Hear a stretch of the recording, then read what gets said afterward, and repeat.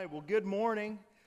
This morning when I was getting ready for church, and of course I was dressed like this, my wife was getting my daughters ready, and Lucy looked at me and she said, "Daddy, I don't want to go to church. I want to go to the lake with you." And I said, "Well, honey, I'm actually going to church. I'm actually talking about fishing this morning." And she said, "No, you're not. You're going to the lake." She thought I was pulling one over on her. But anyway, I want to talk this morning to you about my absolutely, third best favorite subject in the world. I got to be careful. I'm going to get in trouble. It's probably fourth or fifth because I've got to have Jesus number one, Andrea number two, the family, and then of course you all. But somewhere in the high priorities is fishing.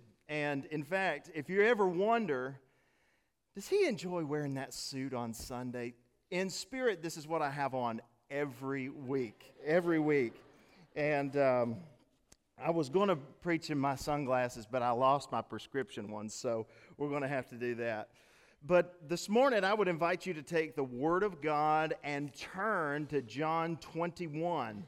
John 21, as we're going to talk from the book of John today, John 21, as we're going to talk about keepers. That's a term that if you are a fisherman, fisherwoman, that you know what a keeper is. A keeper is the fish that you catch and you keep. And we have been progressing through the Gospel of John. We've had this story together that we've shared. We have seen how Jesus has now gone to the cross. He has risen from the grave. And now he is doing a very important thing. He is establishing his keepers to go out and do the work that he has for them. And it all surrounds a story about fishing. So it's interesting when we think about fishing and things like that, we think about, that's something you do on your spare time. But for them, this was a way of life. In fact, they were fishermen. Peter, James, and John were called as fishermen. The others, of course, would have been familiar with fishing. And they had been called out of that life into a life of pursuing Jesus. So we're going to read together in John 21, verses 1 through 14. The Word of our God says this: "After this, Jesus revealed himself again to the disciples by the Sea of Tiberias.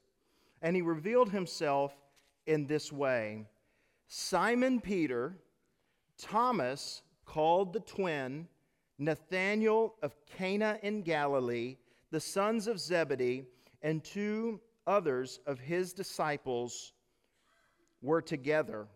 Simon Peter said to them, 'I am going fishing.'" Man, that has to be one of my favorite verses in the whole Bible. "They said to him, 'We will go with you.'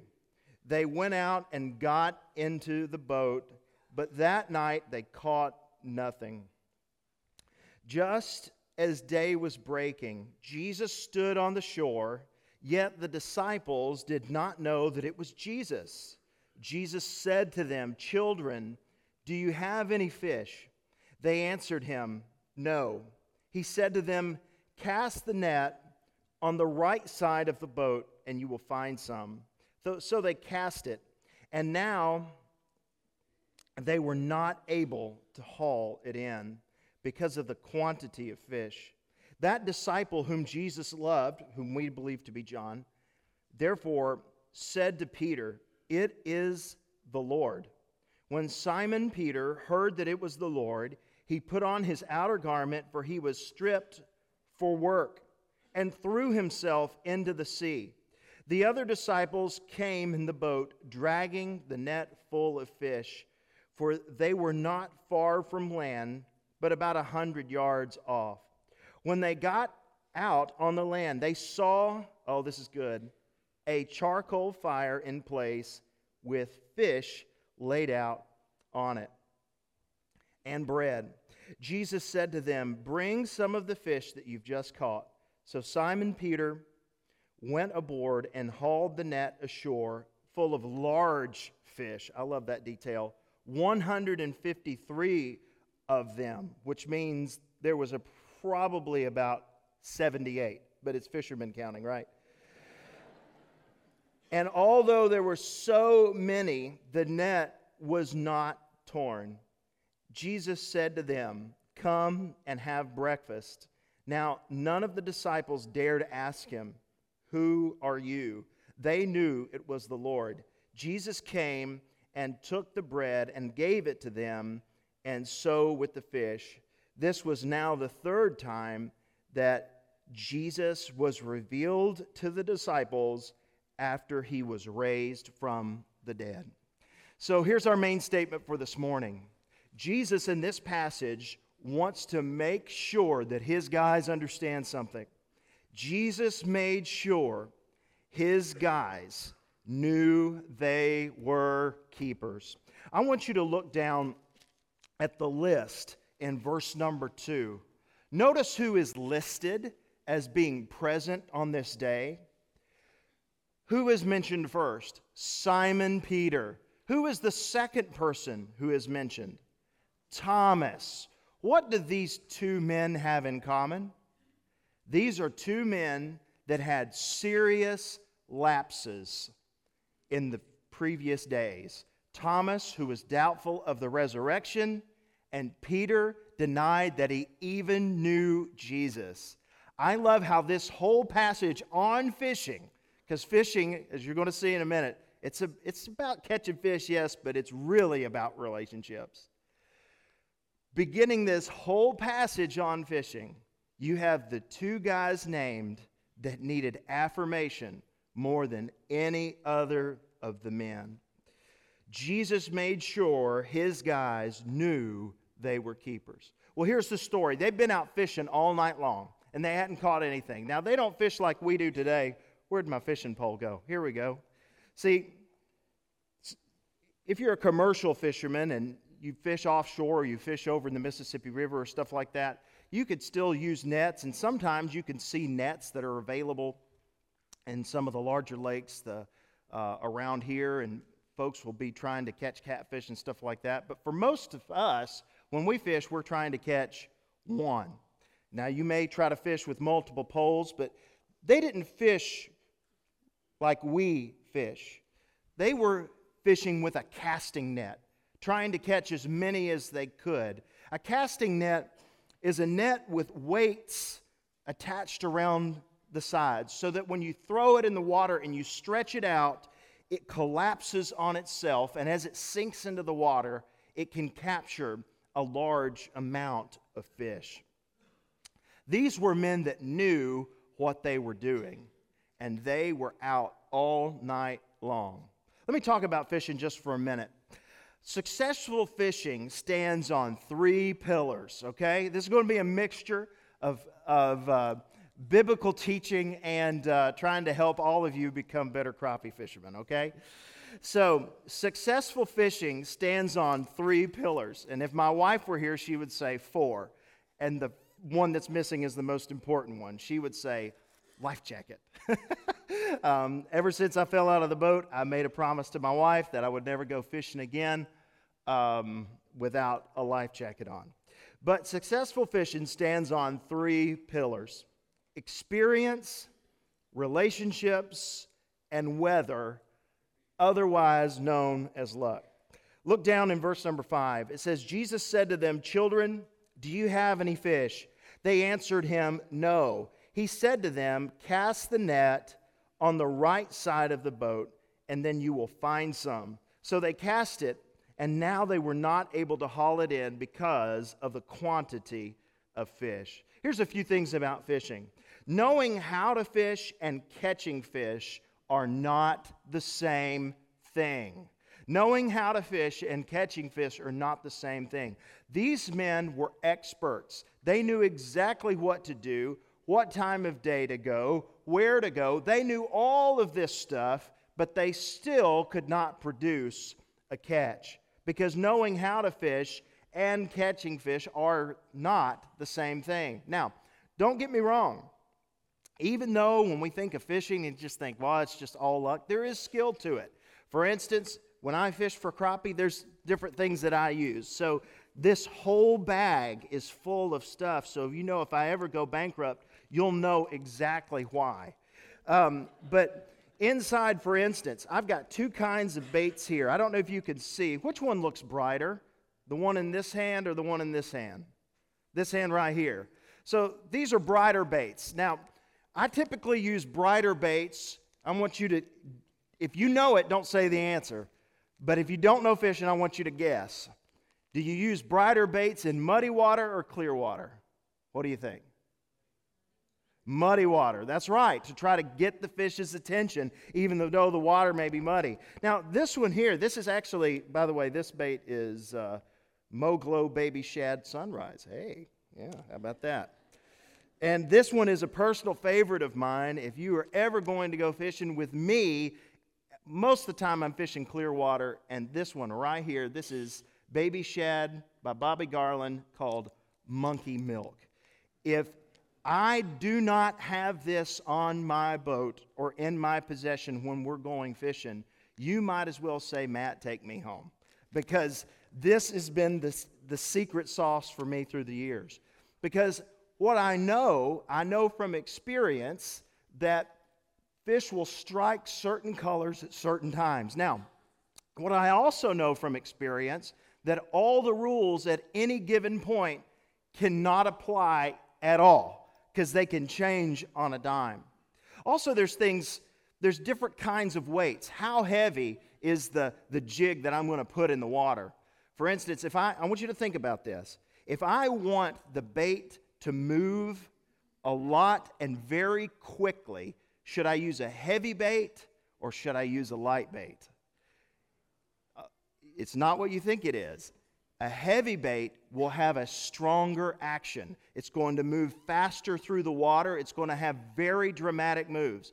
A light bait is going to move very slowly through the water. So, for instance, if the temperature is up or the temperature is down and the fish are moving slow, I want to use a light bait, a small jig that has a slow action and slow presentation to it.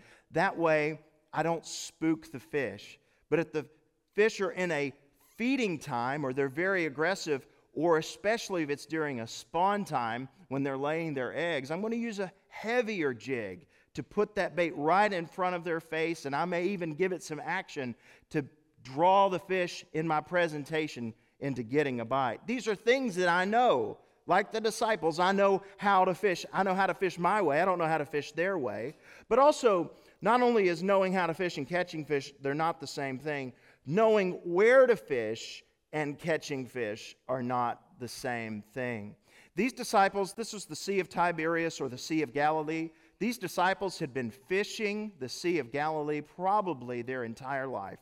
They'd probably been out with their great-granddad and their granddad and their dad. They know where to go on the lake.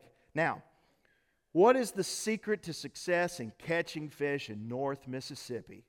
Here is the answer, all right? It's having really good friends, okay?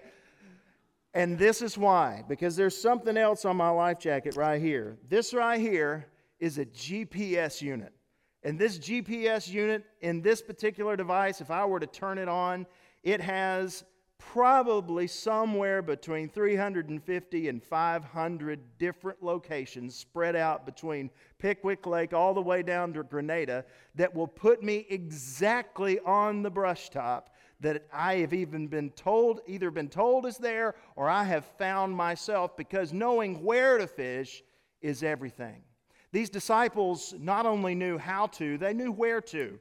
Going out in the middle of the night, they certainly would have gone to their sweet spots. But then also, there's knowing when to fish. And knowing when to fish and catching fish are not the same thing. For instance, somebody asked me recently, they said, well, Brother Matt, I'm sure you're doing a lot of fishing right now. Actually, the kind of fishing I do, I taper back during the summer, and here's the reason why. Crappie, the fish that I go after, are not very active in the summer because it gets hot and they either go deep, or on occasion, if the barometric pressure is really high, they may go shallow and hide out in the shade or something like that. They're very difficult to find, at least for me. Knowing when to fish is not the same as catching them. Crappie, for instance, they seem to be most active, at least in my experience, between 68 degrees and water temperature all the way up to 82. Not water temperatures, this is air temperature. 68 degrees air temperature all the way up to 82 degrees. And if you get hotter than that or colder than that, you could still catch them, but they're probably not going to be as active. So why am I telling you all this information? I'm telling you all this information just because I want you to see that on this silly thing about my life that I love to crappie fish, that I know something about this subject. I know that if the barometric pressure is above 30.5, you better stay at the house because you're not going to catch anything. If it's below 29, you're not going to catch anything. You want it to be in the middle there in the sweet spot. But knowing when to fish and catching fish are not the same. Hopefully I've persuaded you this morning that I know at least something about crappie fishing. But that doesn't mean at all that I can guarantee a catch when I go. In fact, a couple of years ago, I got a device. It's a sonar device that's on my boat. It's called LiveScope. And if you could see it with me, I promise you, you would be amazed. Here's what LiveScope does. It gives me a live action picture of what's going on under the water. I can actually, in real time, see the fish swimming through the water. And I can even take my fishing pole and my bait and drop the lure right in front of its face and watch the fish come right up to the bait. And at times, I can set the hook even before I feel the bite because I know it's coming. Somebody said, "Oh, well, that is cheating." No doubt. No doubt. And I love it. I absolutely love it. But let me tell you what it's done. It has been a newfound frustration for me because every time I go to the lake, I can find fish because I have LiveScope. I have sonar. I can find these things. They cannot hide from me. However, I can't make them bite. I can't make them bite. And sometimes I'll get so, I used to never get angry at all. For instance, I'd be out fishing and I would just tell myself, this lake's overfished. There ain't no fish in this thing. Or I'd tell myself, well, they're just not here. They're probably out in the deep water. And what I found through LiveScope, they are there. They're there all the time. They are not biting when I am looking for them. So it's a newfound frustration.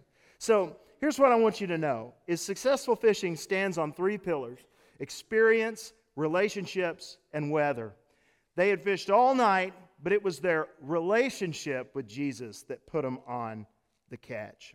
Also, here's another thing. I want you to notice what Jesus does. Jesus tells them where the fish are. He tells them where the fish are.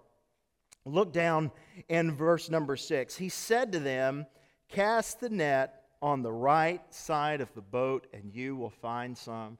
Let me tell you something right now. If a fisherman ever tells you where they are biting, you have officially been accepted into their world, because you would never tell anyone where they're biting unless you really, really liked them. Jesus is handing out knowledge of where the fish are, and in their culture and our culture, when you're telling somebody where the fish are, you're communicating that you care about them, you like them, you accept them, and this is what is taking place here. Friends, if you're a fisherman, you do not give away your fishing secrets to anyone you don't like. The Magnolia Crappie Club is a crappie club that's here in Mississippi, and there is something of a Mississippi legend, a man by the name, I don't know what his real name is, but if you're from Jackson area, you probably have heard the name, if you're into fishing at all, Rabbit Rogers. He's still living, and he still fishes in the Magnolia Crappie Club, and he is one of the most gifted fishermen in the state of Mississippi. A friend of mine was down on the Ross Barnett Reservoir, and there is a place called Tommy's Trading Post on the Ross Barnett Reservoir where people go to get bait and coffee and a biscuit and stuff like that. And after all the boats are pulled out and you end for the day, you typically, if you're up on that part of the lake of Ross Barnett Reservoir, you'll go into Tommy's Trading Post. And anyway, we were there, and there were all kinds of people around, just guys hanging out, and they're talking about, have they caught anything or not? And everybody's just talking and carrying on, shooting the bull, stuff like that. And then Rabbit Rogers walks in, local legend. He walks in, and a newbie, this guy knew it was Rabbit Rogers, but he didn't know anything about fishing, because he says, "Hey, Rabbit, where are you catching them?" The whole place, you had men sipping coffee and Coca-Colas and having sausage biscuits and sandwiches and stuff like that. The whole place, you could have heard a pin drop. And everybody just looks at Rabbit. And he takes his finger and he said, "I'm catching them right there." Which means, I'm not going to tell you. You don't give your fishing secrets to someone you don't like. Jesus is using this process. Remember, what is his mission? He has already won the prize. He has fought the fight for redemption. He has laid down his life. He has paid the penalty for our sins, and he's proven it by being raised from the grave by his Father. His mission now is to instill confidence into his men, into his fishermen, is to affirm them and commission them to go out and do the work that he is going to leave them. You don't give away your fishing secrets to anyone you don't like. Also, you don't give away your fishing secrets to anyone you don't trust. Jesus telling these disciples where to catch the fish would have communicated not just that he liked them, but that he trusted them. And also, if you know your New Testament, you know that this is not the first time this happened.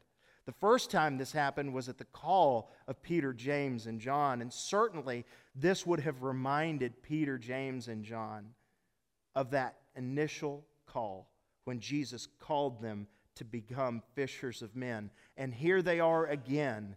Jesus provides an abundance of catch for them, and now he calls them all over again. We're going to look more about that next week as we look at the restoration of St. Peter. But to me, I think this is so beautiful. Peter, Thomas, the other disciples, they'd all fled at the cross. They're all ashamed of what they've done. And Jesus is taking a moment to take them back to the start and call them in the same way he originally called them, because he communicated to them that he trusted them and he accepted them by telling them where the fish are and putting them on fish. You know, it's funny, it's the same way with us. For instance, if somebody who you think is close to you won't tell you where to catch the fish, they probably don't like you. I was talking to a pastor friend of mine, and he was saying that his chairman of the deacons that was a big-time fisherman. I said, "Oh, okay." I said, "Well, have you gone fishing with him?" He said, "No, I hadn't. He won't take me because he doesn't want me to know where they're at." I said, "Oh, dude, you need to brush up on your resume, man. It's probably not going to work out for you. It's time to look for other employment." But anyway, if you communicate fishing knowledge to someone, it means you accept them and you trust them. Also, I absolutely love this. I absolutely love this because I love fish fries. I want you to look down in verse number 7.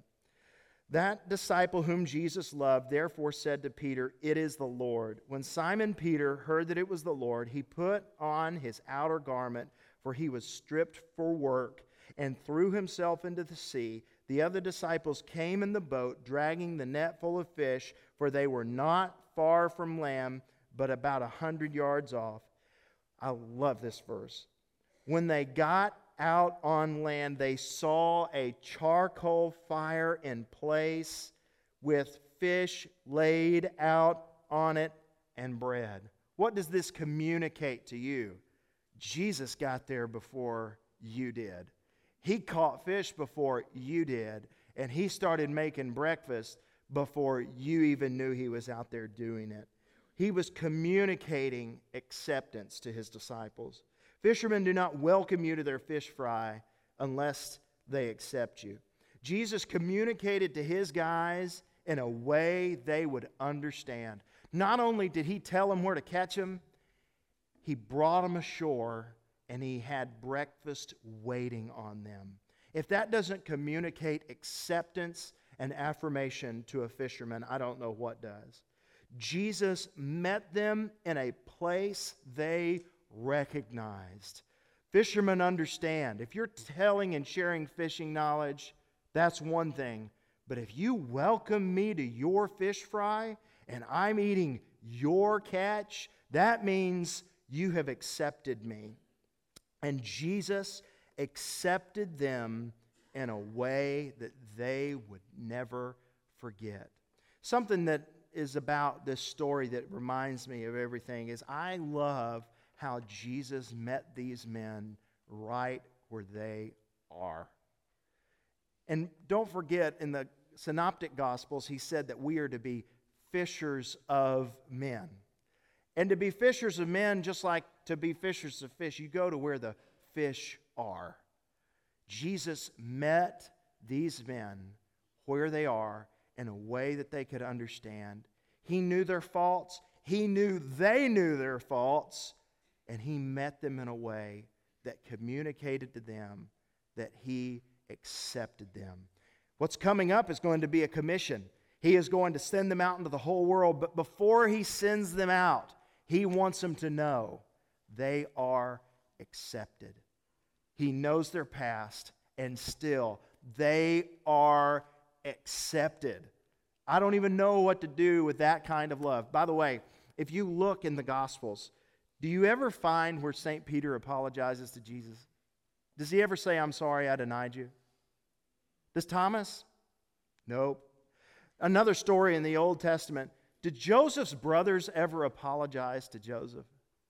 Nope. Joseph forgave his brothers. Jesus forgave the disciples. He communicated acceptance to them, and they moved forward. This, to a fisherman, would have communicated volumes to them.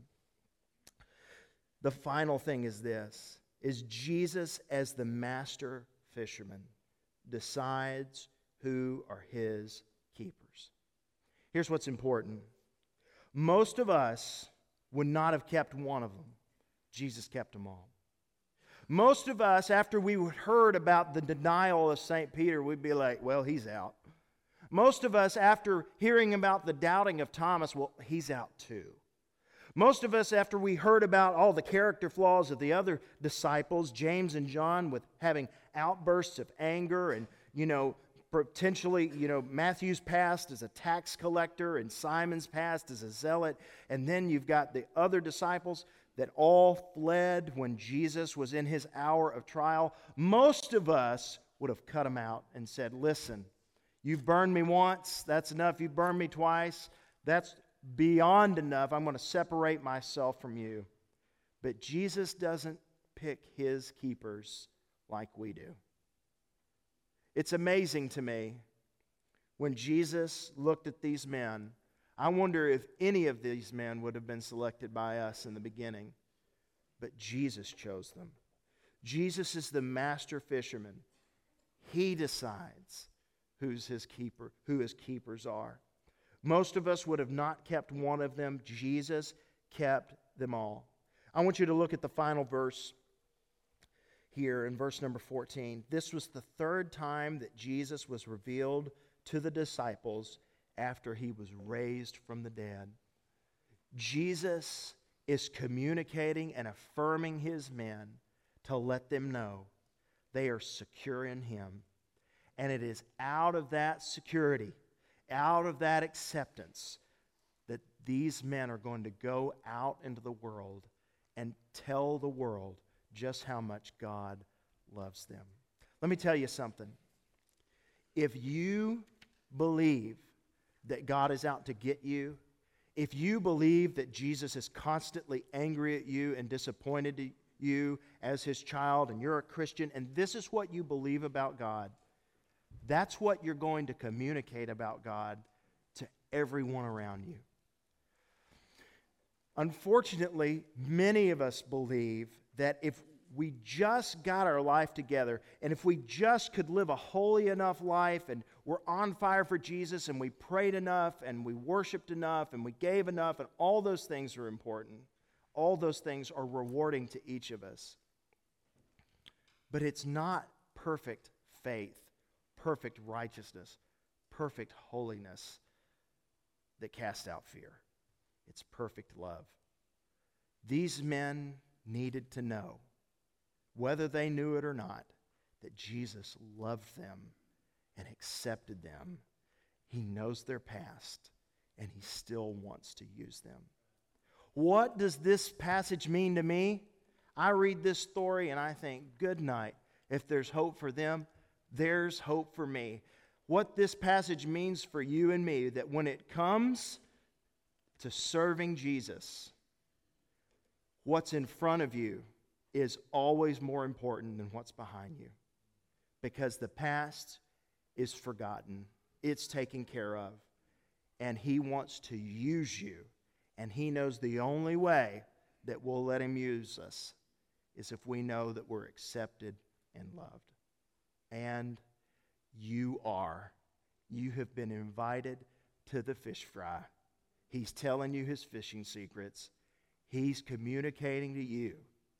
He really does not only love you, He likes you, and He wants to use you.